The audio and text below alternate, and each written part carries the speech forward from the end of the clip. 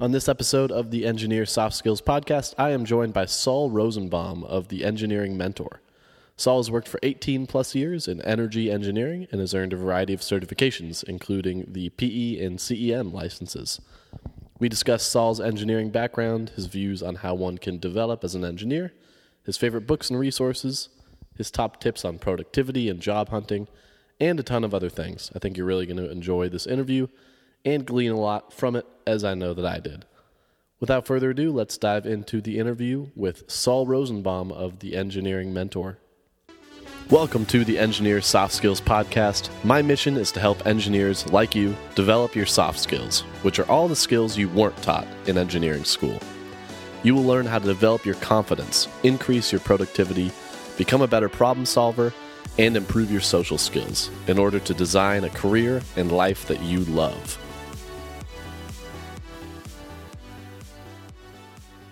I'm here with Saul Rosenbaum, who has been working in the energy efficiency field for about 18 years and started a website, which is how I found him, called theengineeringmentor.com. Saul, thanks so much for joining me. My pleasure. Thanks for having me. Yeah, so you've had a long, expansive career in engineering. Could you describe your background a bit? Sure. My degrees are in mechanical engineering, and I kind of went right into energy efficiency straight out of college.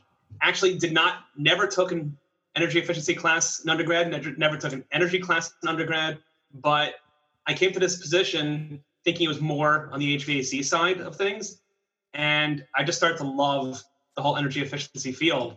So from that job, really dealing with every little piece of the energy projects, I started moving around to a little bit in business development, towards management, consulting, and to my current position where I'm the director of green energy projects, where we deal with energy efficiency and green initiatives for lots of commercial buildings. Yeah, that's awesome. And through what you've learned, you decided to create the engineeringmentor.com. What inspired you to do that? Yeah, it's interesting. I've had, throughout my career, I look back and I see that I've had some really great mentors, some really great bosses, senior engineers that have helped me get to where I am today. And I always thought this was something that everybody had, this was more of the norm. And I was talking to some younger engineers, and I sort of mentioned it offhand about, my mentor, I was talking to him about some projects, and they kind of looked at me like they never even heard of this.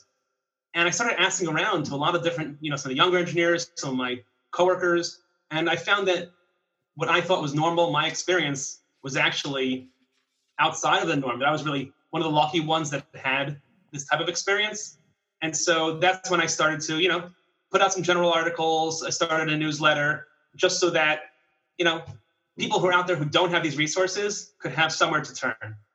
It may not, be the exact same thing as having an in-person mentor, but at least it's more than not having something at all. Yeah, that's fantastic. And yeah, I definitely want to, I admire that you're putting it out there. That's amazing. And what you found through being mentored by others and what you teach on your site, what are some of the most important things that you learned in terms of how to develop yourself as an engineer? I think that two things. Number one is that you're not going to get there on your own, that you need other people that, get their help. The other thing is it's okay to ask for their help, go to them and reach out when you don't know what you're doing. But the one caveat on that is don't go to them and just keep asking them, hey, how do I do this? How do I do that? Come to them with a solution. Say, hey, here's what I think is the right way to do it. Here's why I think this is the right path. What do you have to say? What's your input? And this way you're showing them you're putting in your efforts, but you also value their opinion on the situation. Yeah, that's great. And then when you do work with somebody, let's say you're mentoring somebody, what are the things you tend to pass along to them? Right. So the truth is I don't do a ton of one-on-one mentoring just because this is more of a side thing for me and I have to have my focus on my primary job. Yeah. So I do, mentor people through my articles, through my material. But the main thing that I focus on is really non-technical skills, because I think that listen, you're not going to get a mechanical engineering job if your mechanical engineering skills suck. That's sort of a given. But I think there's a lot of mechanical engineers out there who will think, oh, I have the mechanical engineering skills, and that's all I need for success. That's all I need to kind of have some career mobility. So I like to teach them, some of these peripheral skills. A lot of them need help with networking, public speaking, communication, where to go with just, licensing and certifications. These types of things that are not taught in engineering school. I have heard of a few universities that will have, a one semester class, like minimal work on this, but they're not part of the normal engineering curriculum. Yeah, I agree. It's sad that isn't taught in engineering school, because I tend to agree with you, where the non-technical skills, obviously, we are not denying, I would assume, that technical skills are important. They're important, of course. And the non-technical skills are huge and sort of, they're like a force multiplier for your technical skills. But as you think of technical skills versus non-technical skills, which do you tend to think are more important for your career success, and why? It's a tough question, because I think it depends on which side of it you look at. If your resume has no technical skills, then you're not going to get called in for the interview. But if you have very poor, interpersonal skills, and you don't present yourself well on the non-technical side, well, then your interview isn't going to go very well. So they really go hand in hand at the beginning of your career. As you continue to move on, I think you see the same sort of dichotomy there, where if you can't do the engineering work, well, then they're not going to keep you in that engineering position. But if you also you have no leadership skills, and you don't know how to properly convey your ideas, then the chances that you'll lead a project or be a manager are also diminished. So they go hand in hand, in different ways, I think, throughout your career. But if I had to pick one, I honestly say that non-technical skills are the biggest differentiator, because especially among a lot of engineers, you're kind of setting yourself apart. So as long as you have the basics, and again, the same way, we have open book tests, you're not expected to know everything. You can always go to another engineer and find out something technically, but if you're the one presenting it, then you need those communication skills. You can't get around that. Yeah. We were just talking a little bit before we started recording here about one of your posts, Life is an Open Book Test. I don't know if that's the title of it or not, but that's the general idea. And I love that idea. Could you expand a little bit upon that? Yeah, I had a professor, and every one of his tests was an open book exam. And he would just say, listen, you have an hour and a half or 2 hours to finish the exam, and, have a look at that book. And if you can find it in that time, that's good. And I think that really works well when you get out into industry. There's nobody stopping you from calling another engineer, looking at a research book, but you have a deadline, like, hey, by Friday morning, you need to submit that work. So I just think it really mirrors real life a lot better, where you are, you can look at the resources. You're not fixed, to what you have memorized, beforehand. Yeah. And in fact, you shouldn't be, right? Where I think school oftentimes teaches us we need to have everything memorized and at the top of our brain to be able to have it, utilizable in the real world. And in reality, right, just knowing we talked a little bit about this, knowing where to reference the thing, or knowing the general concepts, and then, being able to look up what you need. That's a valuable skill and a valuable way to approach problems. Right. I think that, one of the most important skills an engineer can learn in their career is to kind of see what the variables are within a problem. And if they can identify them within any problem, they can come to a new situation and say, oh, okay, here's the type of situation we need. Here's the type of formula we're going to use. Again, if you don't remember that exact formula by heart, that's fine. You just have to know what are the variables that are important within a given situation, and then go from there. Yeah, that's great. So I noticed on your website there's a page full of recommended resources, recommended books, and there are a variety of them on there. And I think that's, if you're listening to this, going to that page would be a great way to find some awesome resources. Saul, what are the resources that you've personally found to be the most helpful? I I think that so my favorite book is probably Never Eat Alone by Keith Ferrazzi. What I like about that book is that, people have in mind that, networking is a networking event, that I'm going to network at a specific time. Hey, Thursday night, the Association of Energy Engineers is having their event. That's networking. And I'm not saying that's not networking, but I think that's a very limited view of what networking can be. Reaching out to anybody that you come in contact with and developing relationships with them, being able to help them out, they can help you out, and not really having any specific goal in mind. It's just a much broader view of networking. So I really like that book. The other author that I really like is Malcolm Gladwell. One of his my favorite book of his is David and Goliath, which for some reason a lot of people don't know about that one as much, but he really delves into lots of situations where the apparent underdog is actually the favorite, because we're just kind of looking at it in the wrong way. So I thought that was a really good book, and kind of helps, kind of give you a little mindset change on some of the way you look at things. Yeah, that's awesome.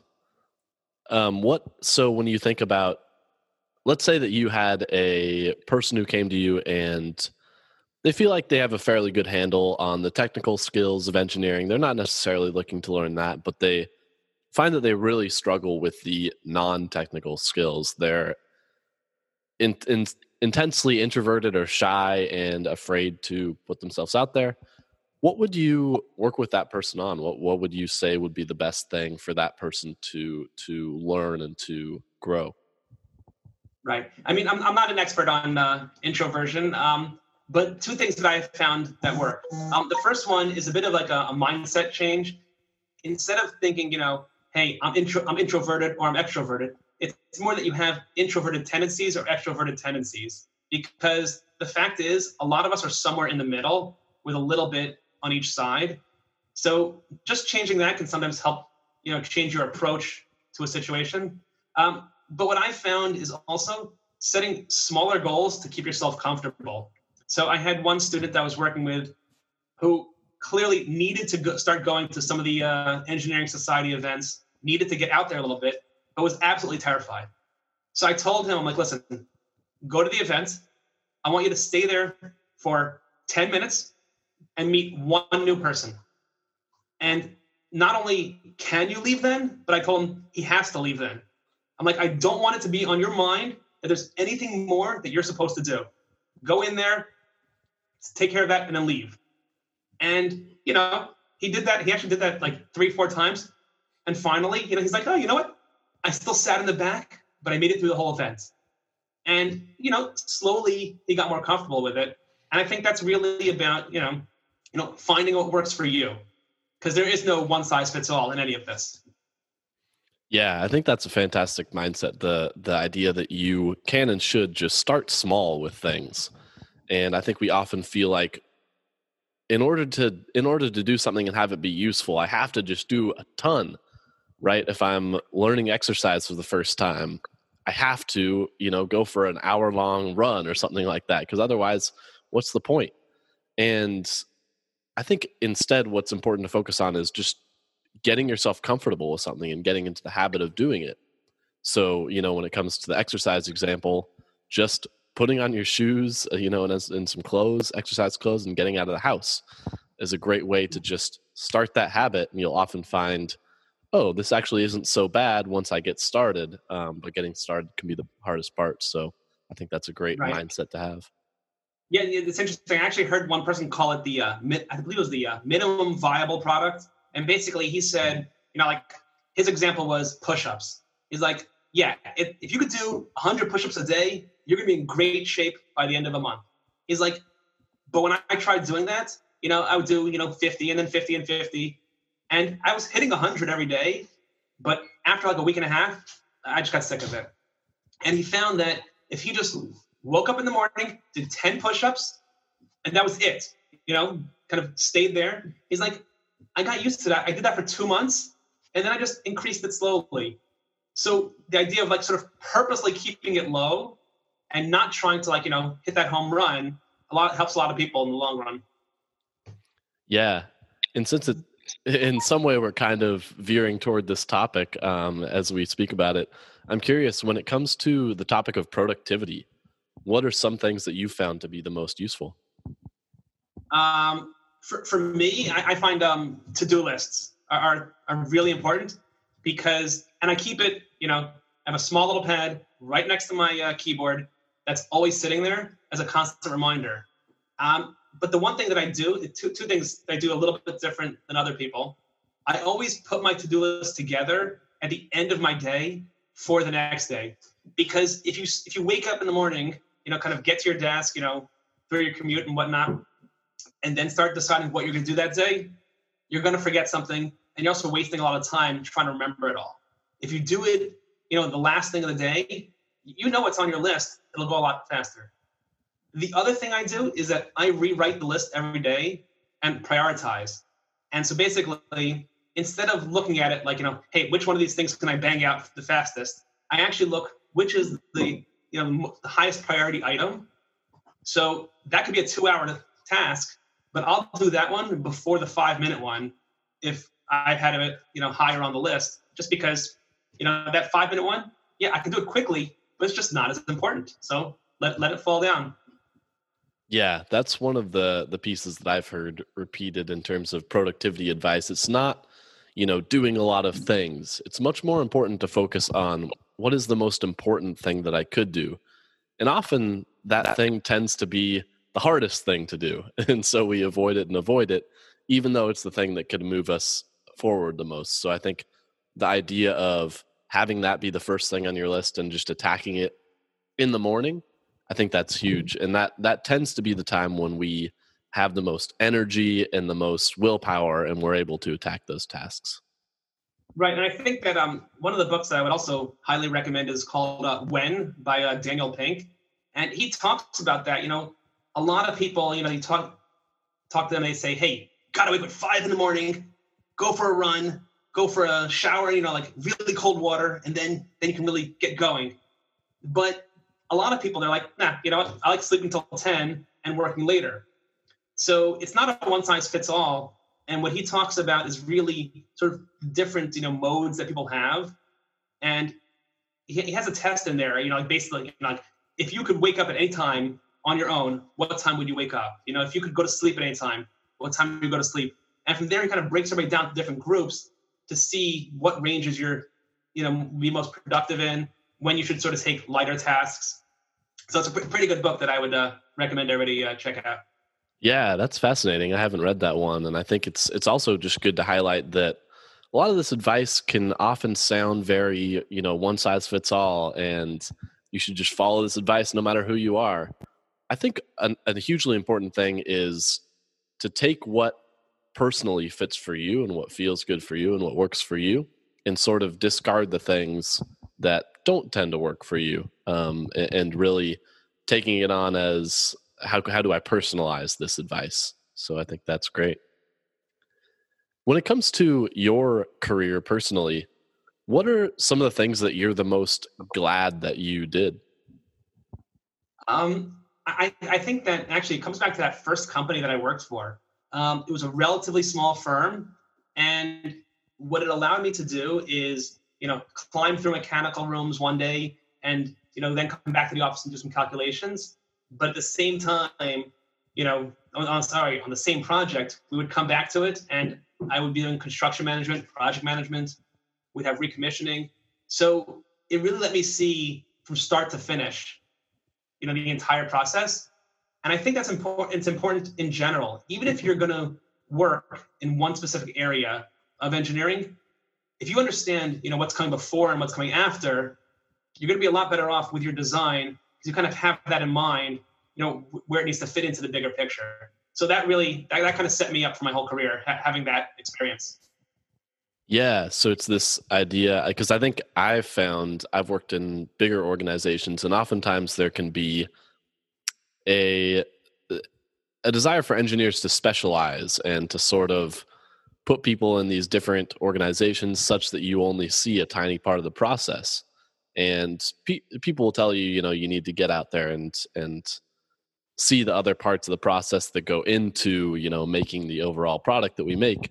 But it sounds like your early career opportunities allowed you to see, the vast expanse of everything that happens in order to get to the result that your company is trying to achieve. Yeah, I mean, listen, there are advantages that a bigger company can offer, because there are certainly, when it comes to stability, a lot of people will feel more comfortable with a bigger company. There are also, when you talk about these like really big mega projects, that little company is not going to get it. So if you want to have the experience in that type of project, then you really have to go to the bigger company. But I think as a general rule, in smaller companies, you have a much better opportunity to kind of just like, volunteer and say, hey, I'd like to actually be involved in something. And they'll be like, all right, if they think you have the skills, they'll put you into that. Whereas in a big company, you have a lot of bureaucracy, well, that's not our department. We can't just move somebody to that. It's a lot harder to shift around. Whereas the small one, you can. Yeah, totally. And then as you reflect on your career, what are some of the things that you wish you maybe would have done differently? I wish I started doing public speaking at like conferences and things like that a lot earlier than I did. I enjoy the public speaking. I enjoy the interaction with the groups, but it just wasn't something that I started doing until about 3 or 4 years ago. And the truth is, I actually took a public speaking class as a non-tech elective as in undergrad. The main driver for that was that I heard it was an easy A. So, if I can kind of combine that into my engineering class, it's going to be much harder. I did gain the skills, and I think I used some of the public speaking skills in my daily life, in my work experience, but I never got in front of a crowd at a conference until about 3-4 years ago. Yeah. So how did you actually get started when it came to public speaking? Well, like I said, I took that course. So I always had in the back of my mind, but there are a lot of conferences out there that are just, they're looking for speakers, and you can just send an abstract in with your topic, with some of your sample slides, what you want to discuss. And I know that some of them have a committee that looks at them. Other ones, they basically have it broken down into different categories, and they'll have somebody who's the session chair. And I know I got an email from them once, and they said, okay, hey, the session chair is looking through all of the applications that fit his, topic or that general session, advice. And he picked mine. I was like, all right, sounds good. So you kind of, you show up, you have your, usually it's about a half-hour slot. And I just really enjoyed it. So I started kind of going back to the conferences and always submitting something to present. Yeah, that's fantastic. I'll tell you, the other thing that I do is, have you ever heard of Toastmasters International? Yeah. Yeah, so I still go to them, every other week. I mean, not during the current Corona situation, but every other week, and go to the meetings. And it's a really good way for people of all skill levels to help improve their craft. It's a very opening, very warm, open and warm environment. And you find that there's really a lot of people there on every level. So I certainly recommend people check that out, their local Toastmasters chapter as well. Yeah, that's a great one. That's a great way to get started with public speaking. So I noticed on your website you share a lot about job hunting and how to find the career that you want, how to find the job that you want. What are some of the best pieces of advice you have on how to go about getting the job that you most desire? Well, I think two things that are sort of on top of my mind. The first one is, don't start networking when you want to find the job, because at that point, you're trying to reach out to people. They never heard of you. They don't know, where you want to go. And you're also under a lot of pressure. So I recommend start networking now, start meeting people now, so that when you come to that situation, you are better prepared. The other thing, I'm a big believer in Cal Newport's book about sort of building up your skills and not worrying necessarily about your passion. Because, and I found this, in my own career, like I told you, I never heard of energy efficiency or energy engineering, sort of this whole area, until I got into it. And here I am 18 years later. I've gone through different jobs within it, but I love this field. I really have a passion for it. And I think that it's important to recognize that it's okay if, you didn't have a specific job on your mind, from the time you were little and went through college. Just go for it and then start developing the skills to have some career mobility.